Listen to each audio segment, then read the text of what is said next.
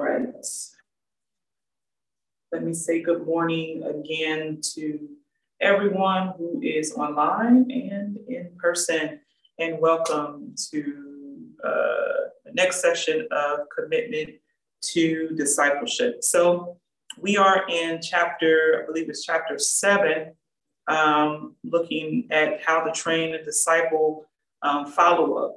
And so last week we kind of jumped into it, looking at a few slides, understanding that in our, once we recruit disciples, it's important for us to continue to follow up with that disciple, not just say, hey, introduce them to discipleship and then leave them behind.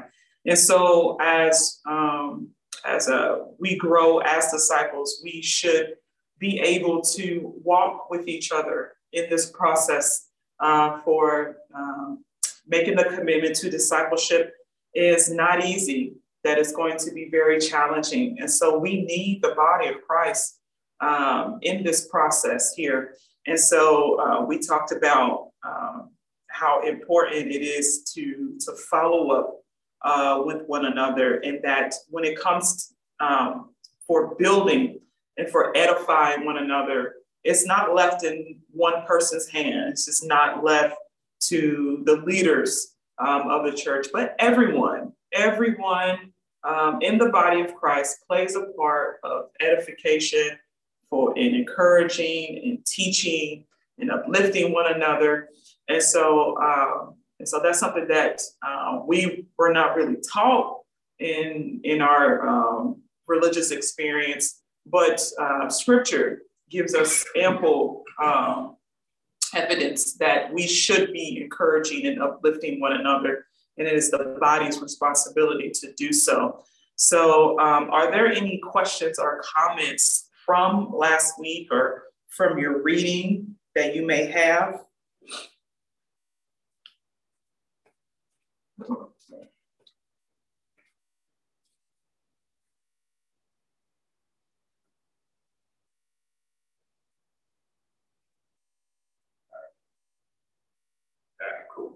So if there are any questions, we'll go ahead and jump right back in to our lesson. I gotta sneeze and it won't come out. And so one thing that we've been emphasizing, like I said, that we need the body to do this particular work, is that discipleship is both a corporate experience and an individual experience. And so when we look at the book of Corinthians, the first book of Corinthians, chapter 3, Paul talks about in a corporate sense, the body of Christ. He says, for you are God's fellow workers. You are God's field, God's building. Then he goes on a few verses down in verse 16 to 17. It says, do you not know that you are God's temple and that God's spirit dwells in you? If anyone destroys God's temple, God will destroy him, for God's temple is holy and you are that temple. And so God, he dwells in us collectively. So we are God's temple corporately and also individually. So we all make up the dwelling place of God. And so in this particular verse, Paul says, if anyone destroys God's temple, God will destroy him. And that lets us know that we have protection as the corporate body, that when Jesus said that the gates of hell would not prevail against the church, we see even more evidence that Paul says that that anyone will try to come up against the church, come up against the body, will be destroyed. So that's something to rejoice in, and that no one can come up against us, no one can try to destroy us, for we have protection in God.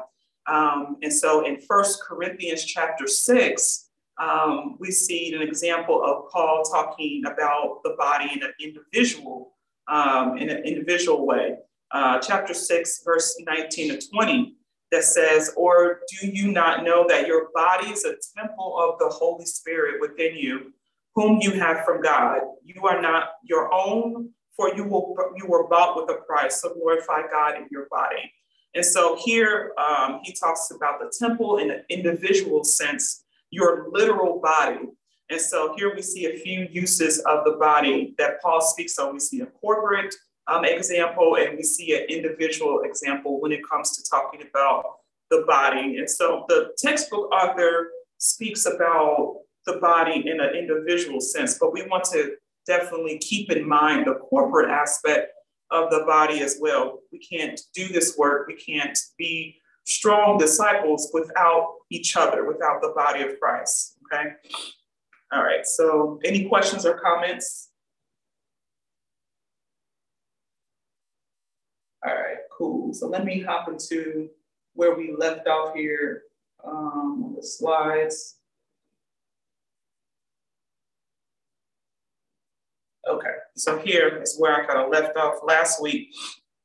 It says, follow-up involves our understanding that the Lord has given us the gift of fellowship, koinonia. So fellowship involves the recognition among God's people that they have a responsibility for one another's well-being and spiritual growth. And so I emphasized last week that when we do come together, when we fellowship with one another, whether it be going out to eat or just hanging out at someone's house, whatever it is, our conversation cannot be about gossip or talking about one another, but we must be encouraging. We must uplift one another in the word of God. And so this work is ongoing. So it goes beyond the classroom setting. So we must do better when we are fellowshipping with one another. So once we make a commitment, we have a responsibility to one another.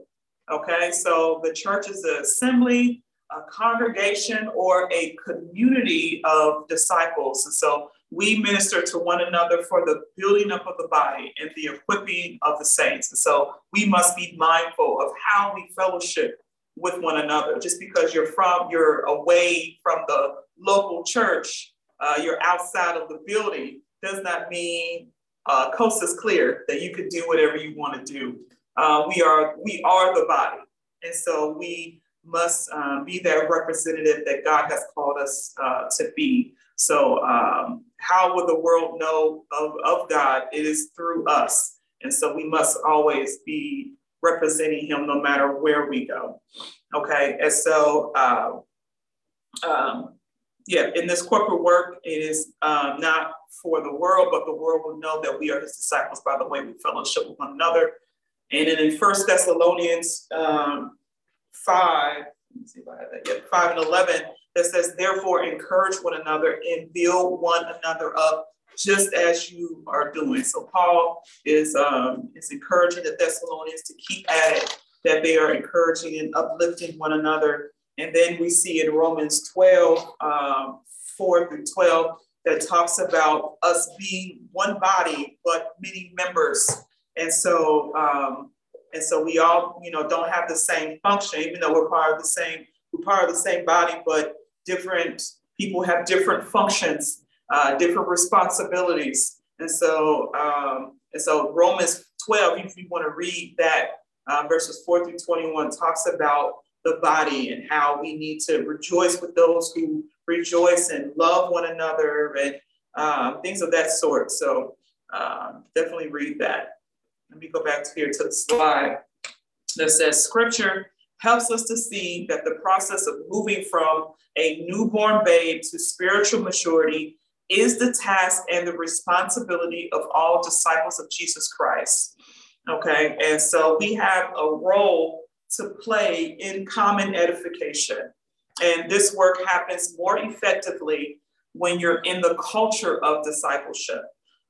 We need to teach those to move from being on milk to solid food, according to Hebrews chapter 5. And so for us to, it says, for solid food is for the mature, for those who have their powers of discernment trained by constant practice, distinguished from good and evil. And so you can't have effective discernment if you're not trained in the word of God. And so that's the way you're able to discern good from evil. It's not common sense. It's not something that you just been taught by experience, but it's through the word of God that we're able to discern what is good and what is of evil. And so in Philippians chapter 3, it says, verse 15, I don't know if I'm up here or not, 3 and 15. Yep, I do. It says, let those of us who are mature think this way. And if anything you think otherwise, God will reveal that also to you. Only let us hold true to what we have attained. Brothers, join in imitating me and keep your eyes on those who walk according to the example you have in us. So here Paul is giving us an example of someone who is a mentor and modeling this word of God, this walk, this discipleship walk. And he's telling the other brothers to join in imitating me and keep your eyes on those who walk according to the example. And so that's something that we are encouraged to do, is to look to those who are walking out this thing, even today, not just those people in the Bible days, but even today. We are looking for that example. We need to learn how in the world do you walk out discipleship every day? And so we need to get to the point in being mature to be that example for those who are coming up behind us. And so that is our everyday walk, and that is our kind of our call for us to do. And so whatever the gift the Lord has given you, it plays a part in the building up of the body. And so the job is to find out where you fit in the body. And we are all responsible for helping each other out to find their place in the body. And so thankfully that work is not left to us alone, when we're wandering out here, trying to figure out what's my calling, what's my spiritual gift. You don't have to do that alone. The Lord set forth leaders. He set forth disciples to help you in this journey, okay? And so let's go on to the next slide if there are any questions or comments. Okay. The next slide says, beyond the principles seen in this passage of scripture and other basic components that are sure to result in progress towards spiritual maturity, if adhered to with fidelity. So when you hear the phrase adhere to with fidelity, what do you have in mind, or what comes in mind I'll read it again. It says, beyond the principles seen in this passage of scripture and other basic components that are sure to result in progress towards spiritual maturity, if adhered to with fidelity. What does that mean to you? Just that phrase, adhere to with fidelity.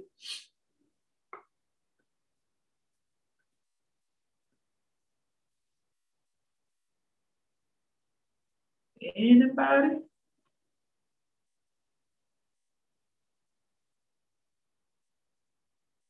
No thoughts when we hear that?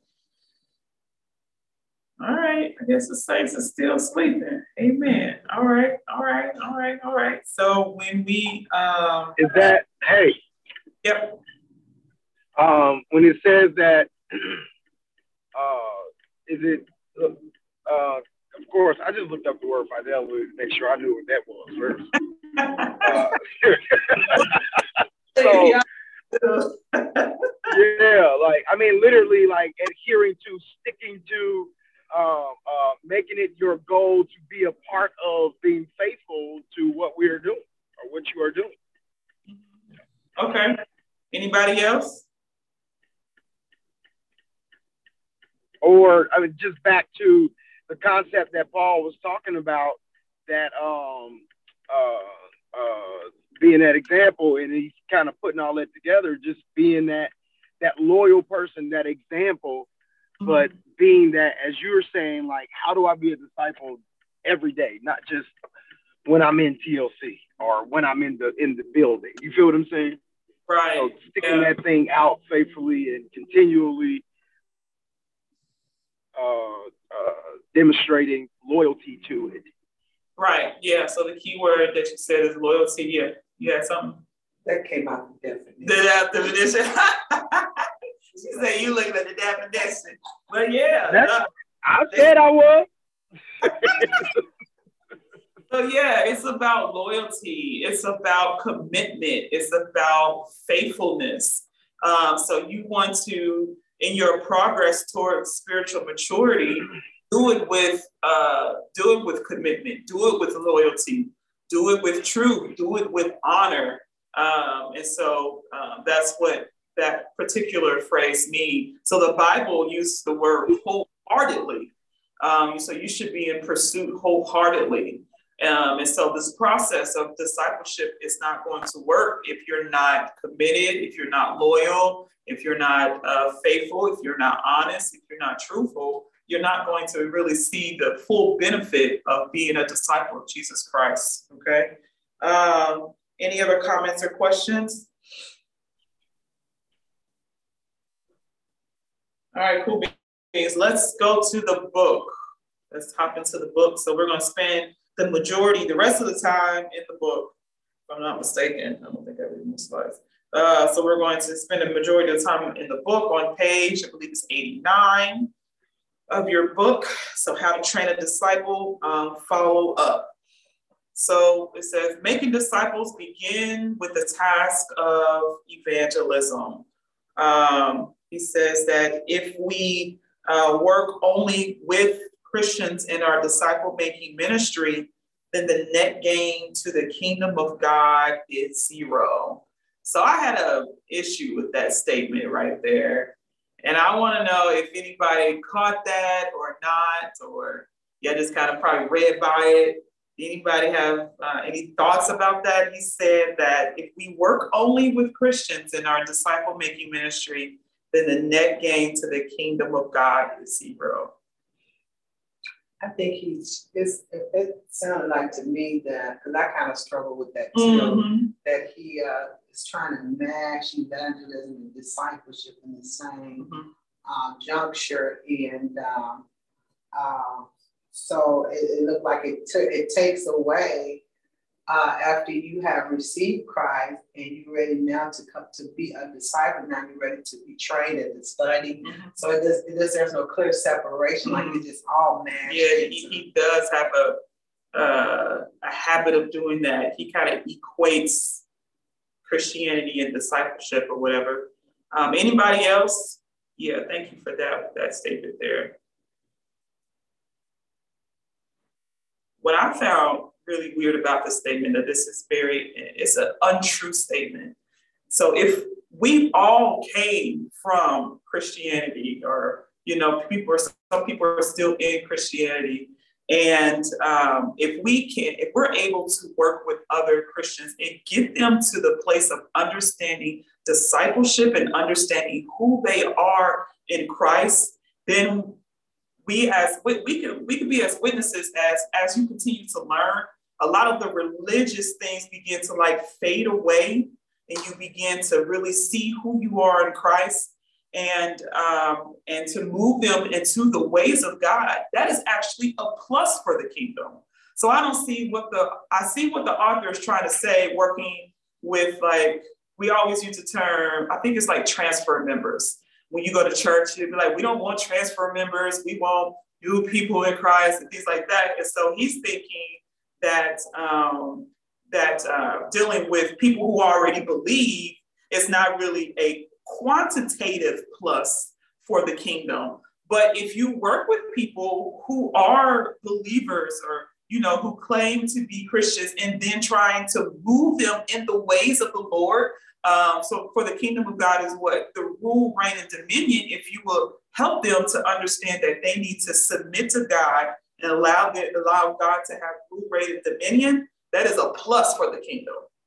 And so he's looking more of a number, adding to the number, but I'm looking as a qualitative, the quality of life for you to be submitted as a true disciple to the kingdom of God. So you have something? Yeah, again, it stands out because for me, again, it is a progression. Mm-hmm. We are to progress in God.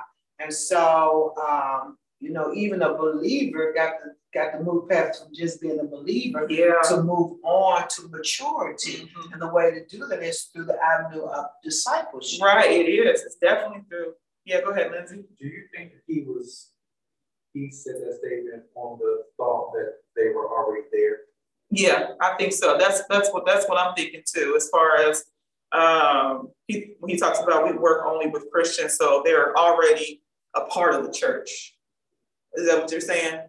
Well, yeah, that, but also like with your thought, as far as the quantitative, piece or whatever. Do you think that in his statement, in his thought process of that, that he is already thinking that the Christian is already at that qualitative point? Yeah. I can see that too. Yeah, and that's why he figures that still dealing with those who have already arrived is not productive, or it doesn't add anything to the kingdom. Yeah. Right. We have not, like you said, it's a process, and even when you think you have arrived, you have not arrived, and so it is an ongoing thing, and so it's still productive, even in our growth, even though we may understand, the things of the kingdom, but as we continue to grow, like Peter says, to keep adding to your faith, adding to what you know, that is still a plus for the kingdom. It just doesn't end right there. Like, growing is a plus, no matter if it's a baby step or a giant leap, growing is a plus. So yeah, so I just wanted to see if anybody had any thoughts on that particular statement there. Anybody else?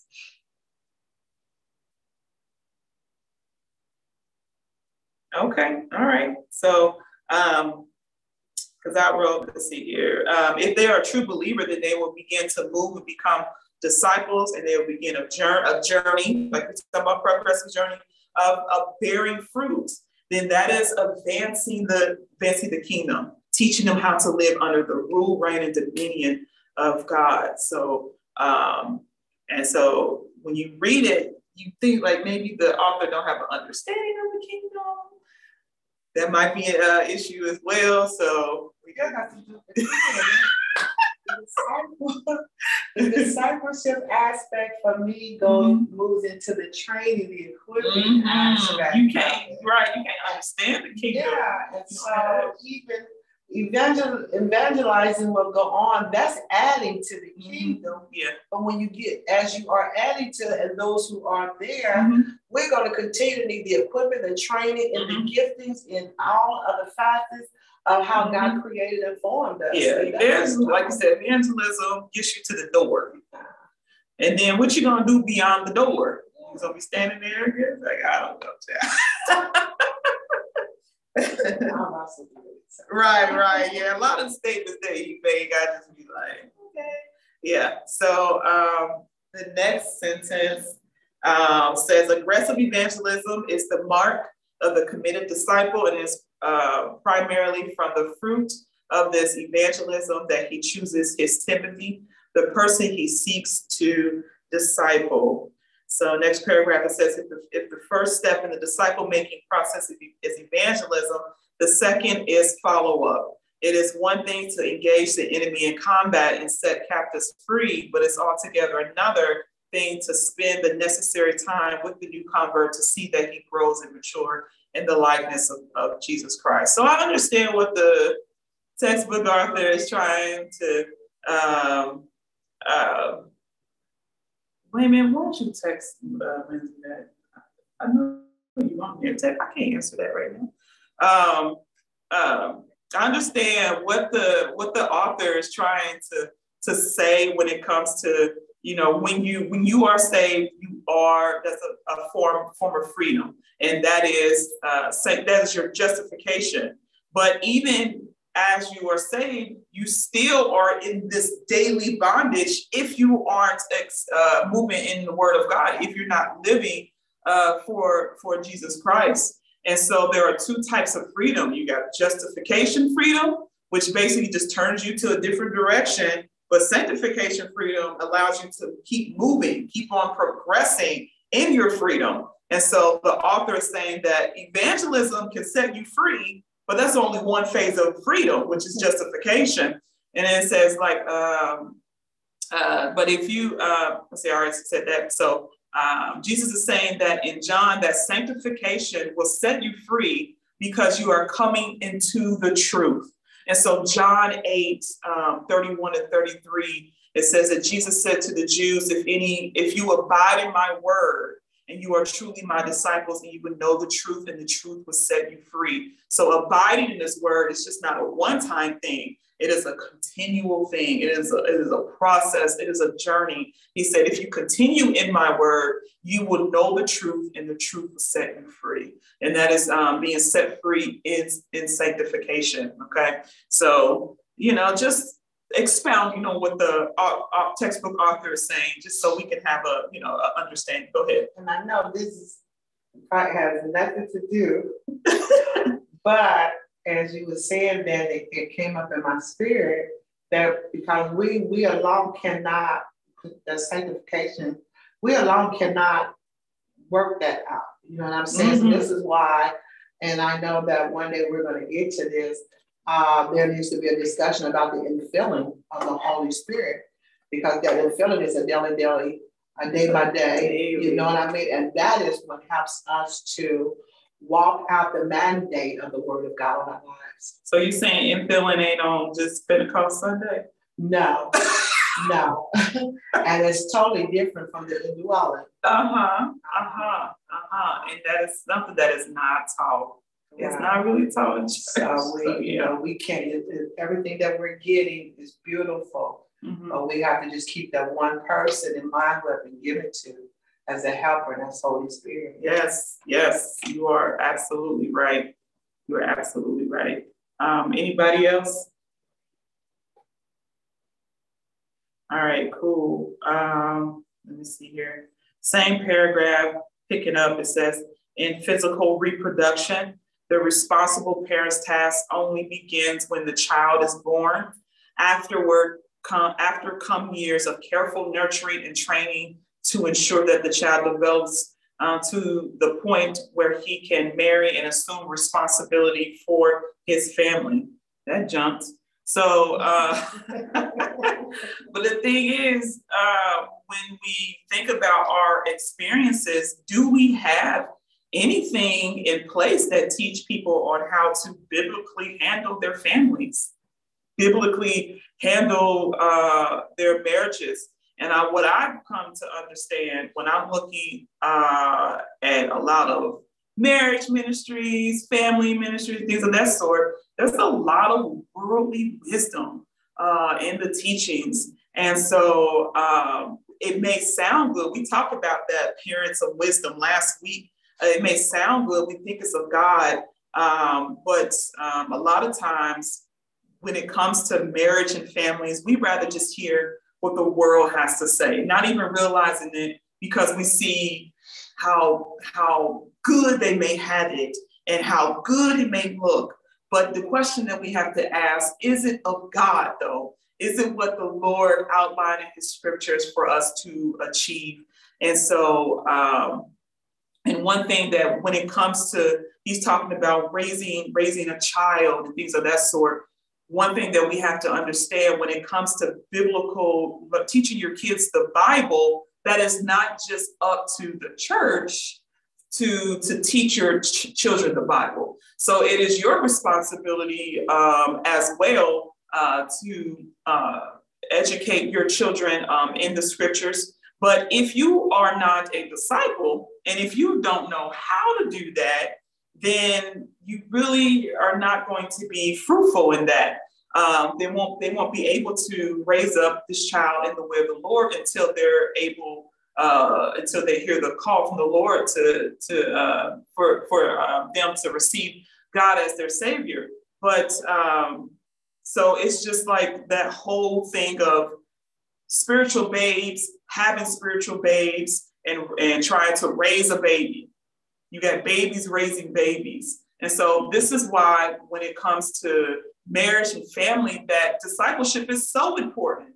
so that you can have healthy relationships. You can have a healthy marriage, and you can have healthy children as well. And so, so this author, he talks about the importance of parents, their task of raising children, and to the point where they can, make decisions and things of that sort. But in the book of Proverbs, it talks about train up a child in the way that they should go. And when he is old, he would not depart from it. So it is our responsibility to continue to train and raise up. Any questions or comments about that?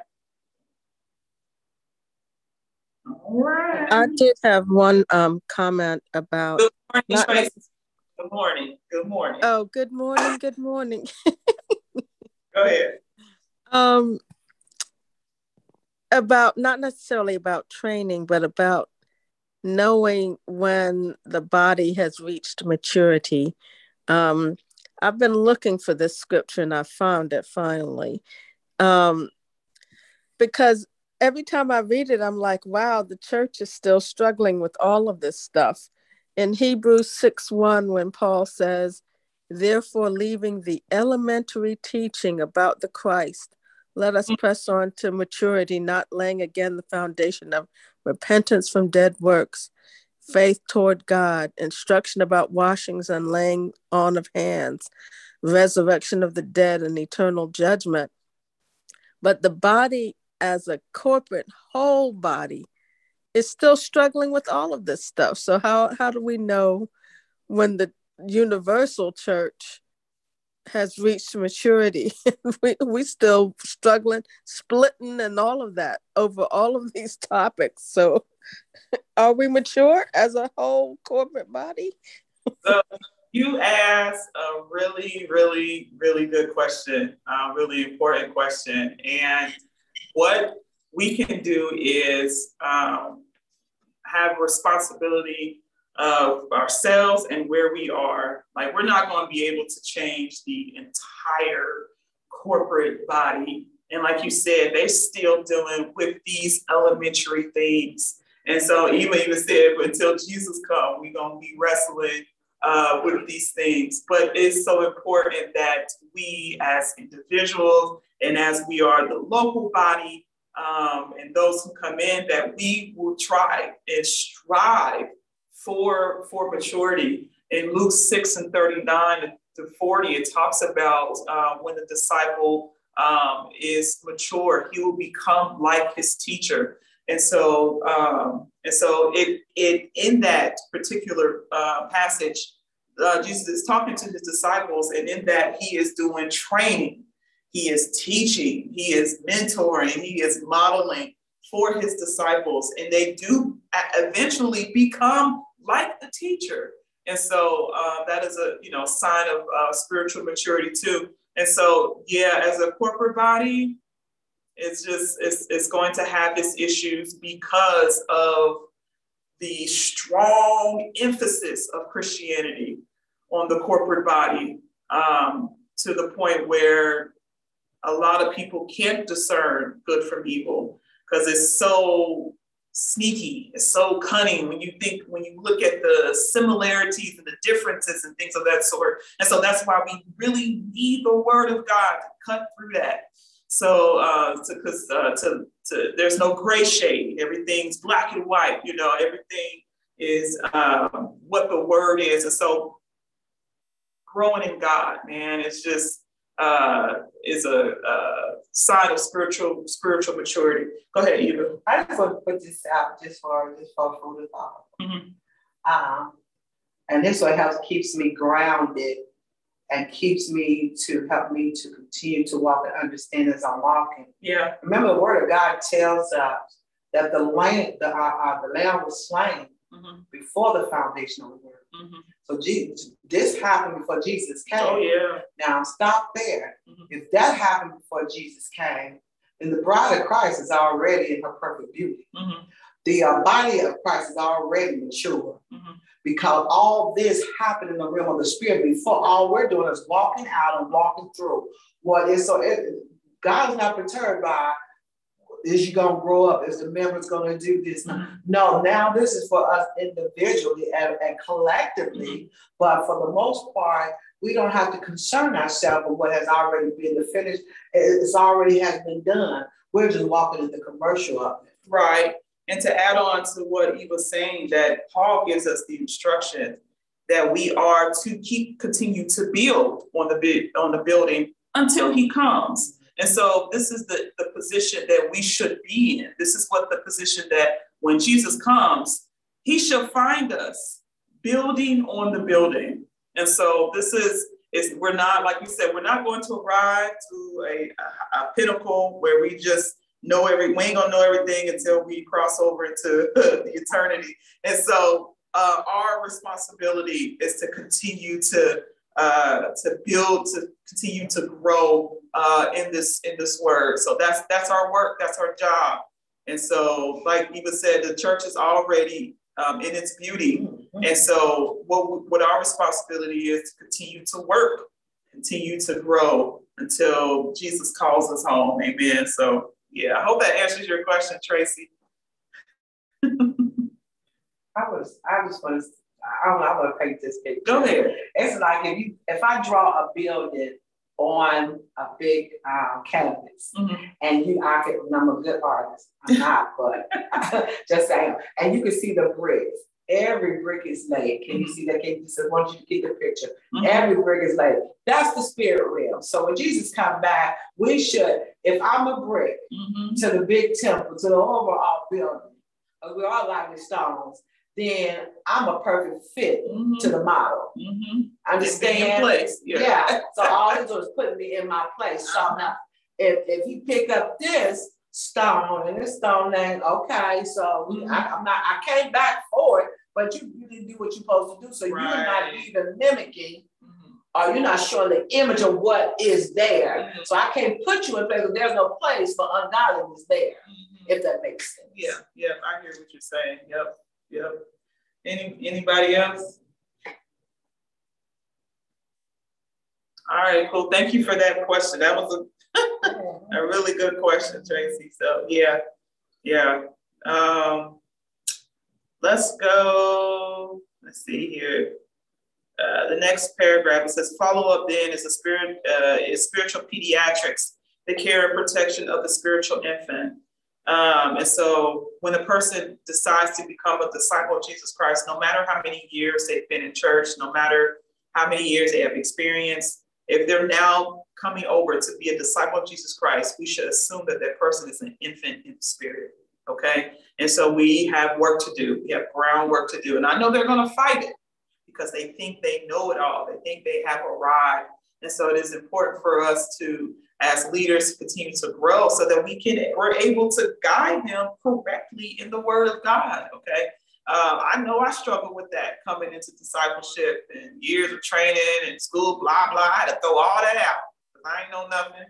And then coming into discipleship and really looking at the scriptures, I was a babe in Christ. And I remember when I was going through discipleship and Wayman would ask me to do stuff and I'd be like, no, because I don't know what I'm doing. Like, I don't know about prayer. I don't know about this stuff. Like, I had to flush it all out and allow the Holy Spirit to continue to guide me in His word and allow my mentors to guide me in the word. I thought I knew it all, but I had to throw it to the side. And that's okay. And so a lot of us have gotten to that place or will get to the place when you decide to become a disciple to just, Paul says, like, I count it all as rubbish. And that's one educated man right there. And he threw it all to the side.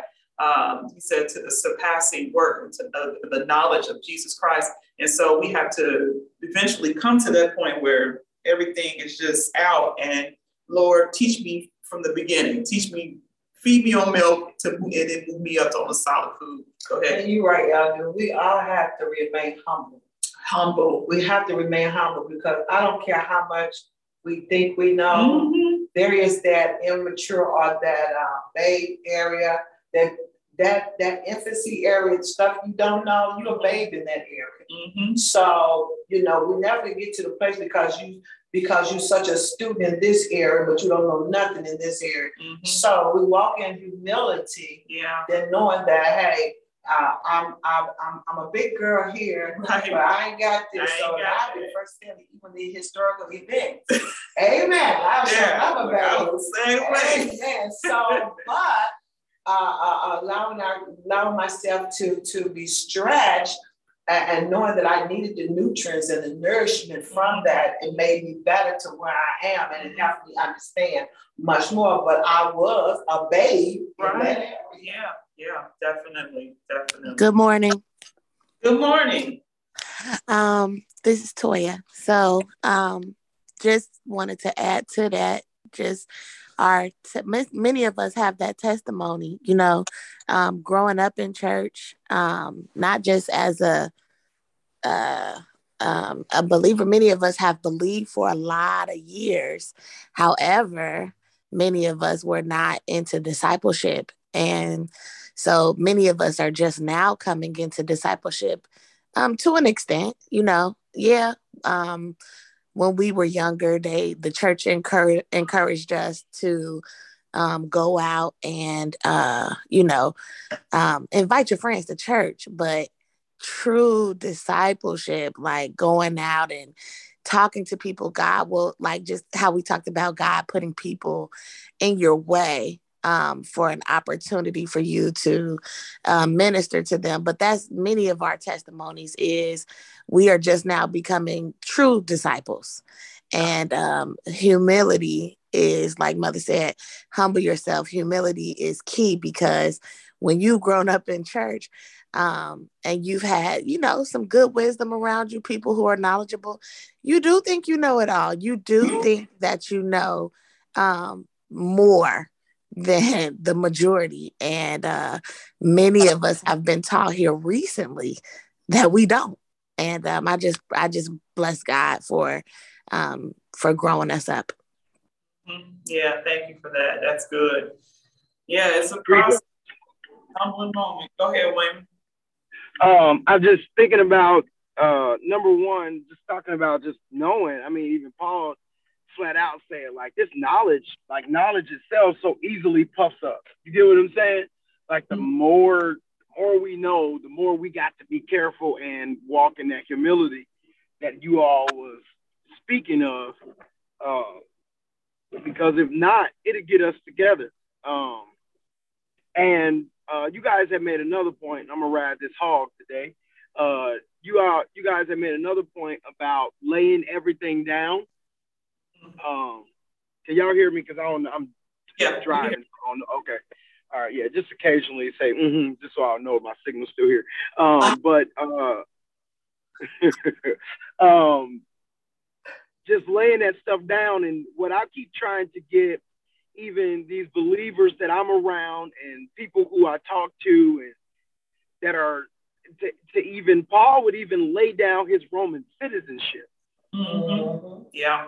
And the only time I remember him using it is when he needed to get God's work done, when it was necessary. Outside of that, he was like, man, because he understood what he was in as far as the kingdom of God was greater than being a Roman citizen, even though that gave him power and authority in so many places. And I tell people all the time, like, listen, like, I'm grateful that I will be born in America, and I've been a couple places, I'm grateful that I was born in Ohio, done experiencing things in other states and stuff like that. But at the end of the day, I lay all that stuff down, like it means nothing in comparison to, like, it's just into who I am as a citizen of the kingdom. Yeah, I'm gonna pay these taxes, blah, blah, blah, because I'm still in this world. But at the end of the day, I am not so American that my American agenda or thought usurps, however you say that word. I can't say it right now, but it overthrows who I am as a kingdom citizen. And that's what scares me about a lot of these people that I'm around now, because of course they're big Christians, but it makes me nervous because they're so they're so American, but somewhat maybe I think I'm a kingdom citizen as long as my American agenda is first. Sheesh. Right, I was like, open up something else when he said that. That's why I turned my head. Because it just what y'all said just brought all of that back to my mind again.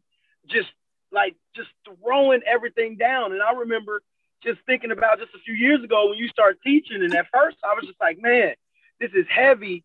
But my mindset was, let me throw it all down, everything that I think, at least so that I can try to understand rather than trying to prove my agenda. And clearly the Lord had prepped me for that kind of mindset when we first started the first church. And the Lord was like, I want you to go over here and don't go over there trying to be the big man. Don't go over there thinking you bigger or better than them. Just go over there and just serve and learn what you can while I have you there. And that took a lot of humility to do that. And it takes a lot of humility to turn around and somebody to come to you and say, hey, wait a minute. I think a lot of stuff we were taught was so just in error, or it was just off to a degree that there's more out here. And you know how somebody can tell you like it's better out here, but you're so accustomed to what you eat that you get nervous in yourself. Like, do I really want to eat that? Because I'm accustomed to this. You feel what I'm saying? Like, somebody put me in first class and I was uncomfortable. And they're like, why are you so uncomfortable? Because I'm used to sitting with everybody else. I'm used to being uncomfortable in the uncomfortable seat that I could not enjoy the upgrade. And it's because we're not willing to throw all that stuff down and find God's agenda first and figure out where it has its place. And if it don't have a place, be willing to set it aside and say, let me go forward to, because we say stuff like that. I want to please God more than men. No, you don't, because we constantly go with man's agenda over God's all the time. Yeah, you're right. All right, I'm getting off this hog now. Okay, all right. You don't roll it till we turn. Right. I'm coming in the house. Thank you, sir. So, yeah, you said a mouthful right there. So, yeah, thank you for that. Jesus. Let me finish. I'm trying to push through here. I ain't gonna make it. I'll be hoping and wishing. I know, shoot. Finishing that paragraph, says it deals with the development of new babes in Christ from the time of their new birth until they grow and provide for themselves. So how long it takes for you to become a babe to being spiritually mature, it depends. It's between you and the Lord on that, okay? But it really helps, it really benefits when you're in a culture of discipleship, culture of growing, a culture of learning. So next paragraph says the Bible teaches us that God has a father's heart. Let me move on here. In that paragraph, it says, we are shocked to the point of unbelief when we hear of a baby being left alone without proper care. But for some reason, our consciences are dull when we hear new babes of Christ being neglected. Left alone, they slip into carnality. And so I know in my experience, even when you become saved, they say, go read your Bible, go pray.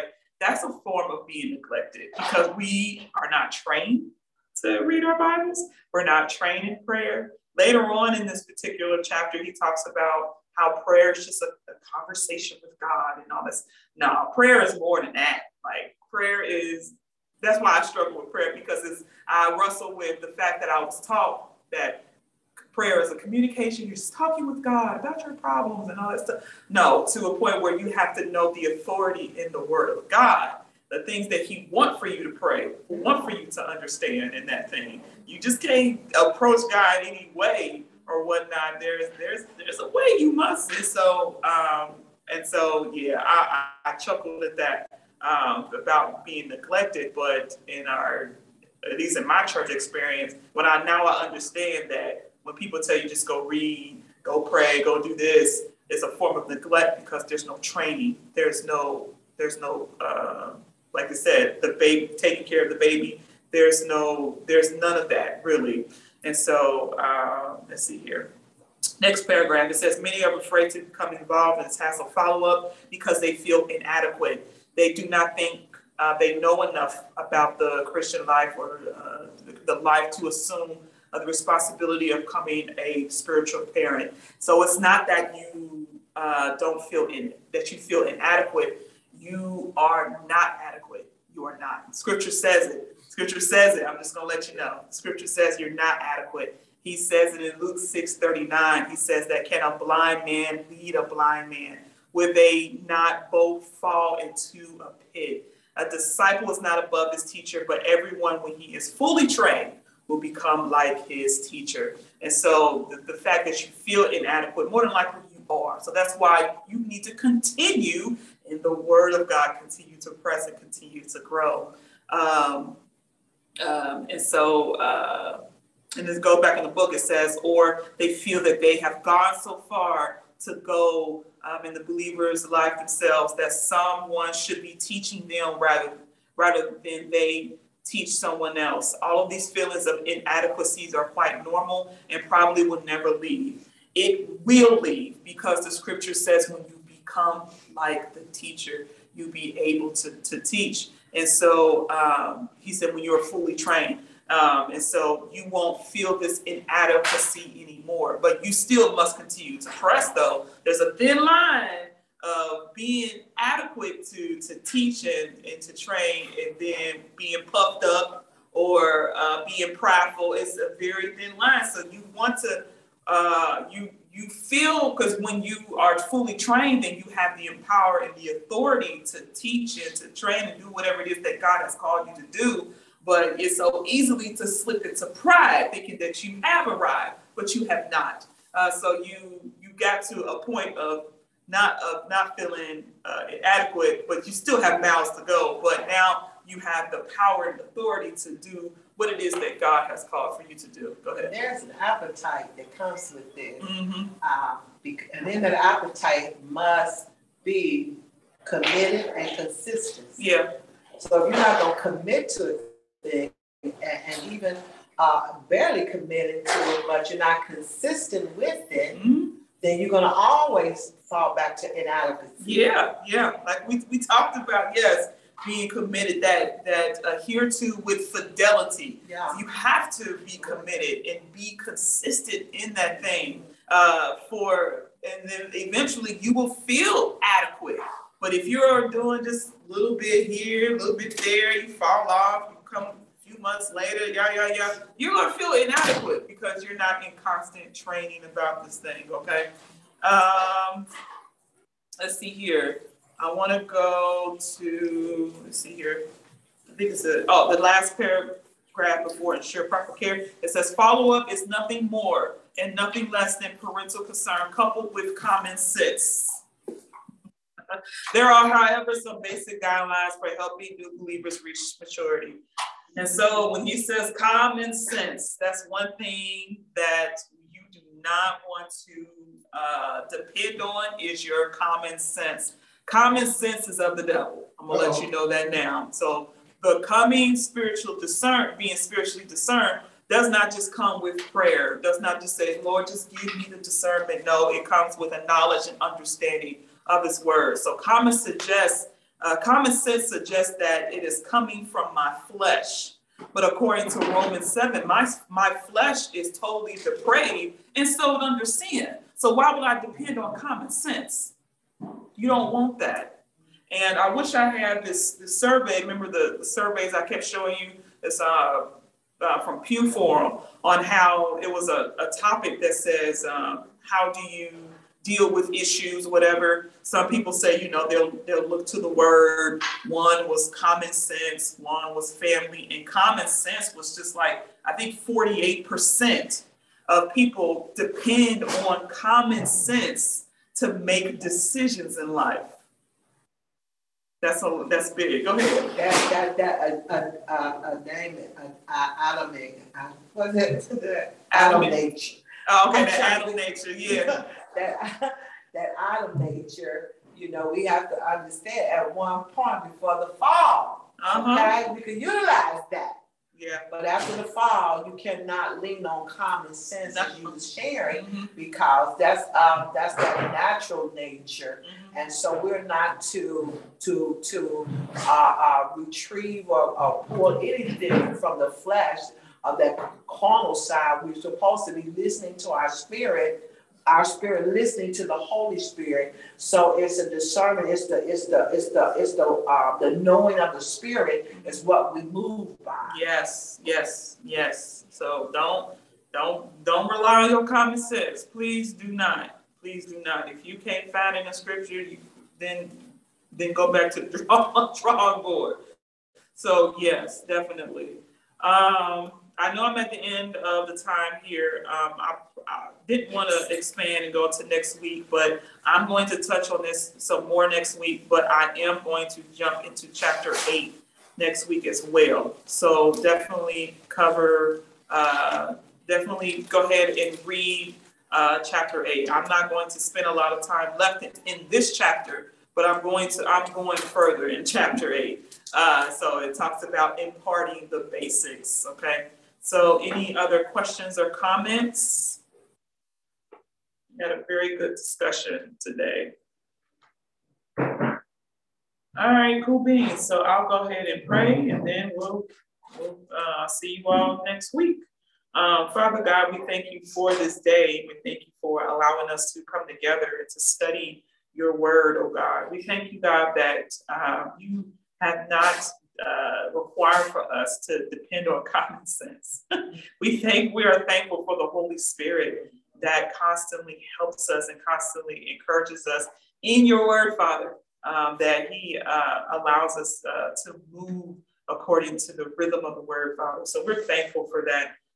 So we're praying for those who are new in discipleship or who haven't made the decision to be a disciple of Jesus Christ, that something is said or something that is done that would allow them to make that proclamation, make that commitment to being a disciple of Jesus Christ. So God, help us as we continue to study in your word, that we grow an appetite to continue in your word, Father, that the only time we pick up this book is the night before, the day of, but allow us to continue to read and to study and become better in you, Father. So we give you all the praise, glory, and honor in Jesus' name. Amen.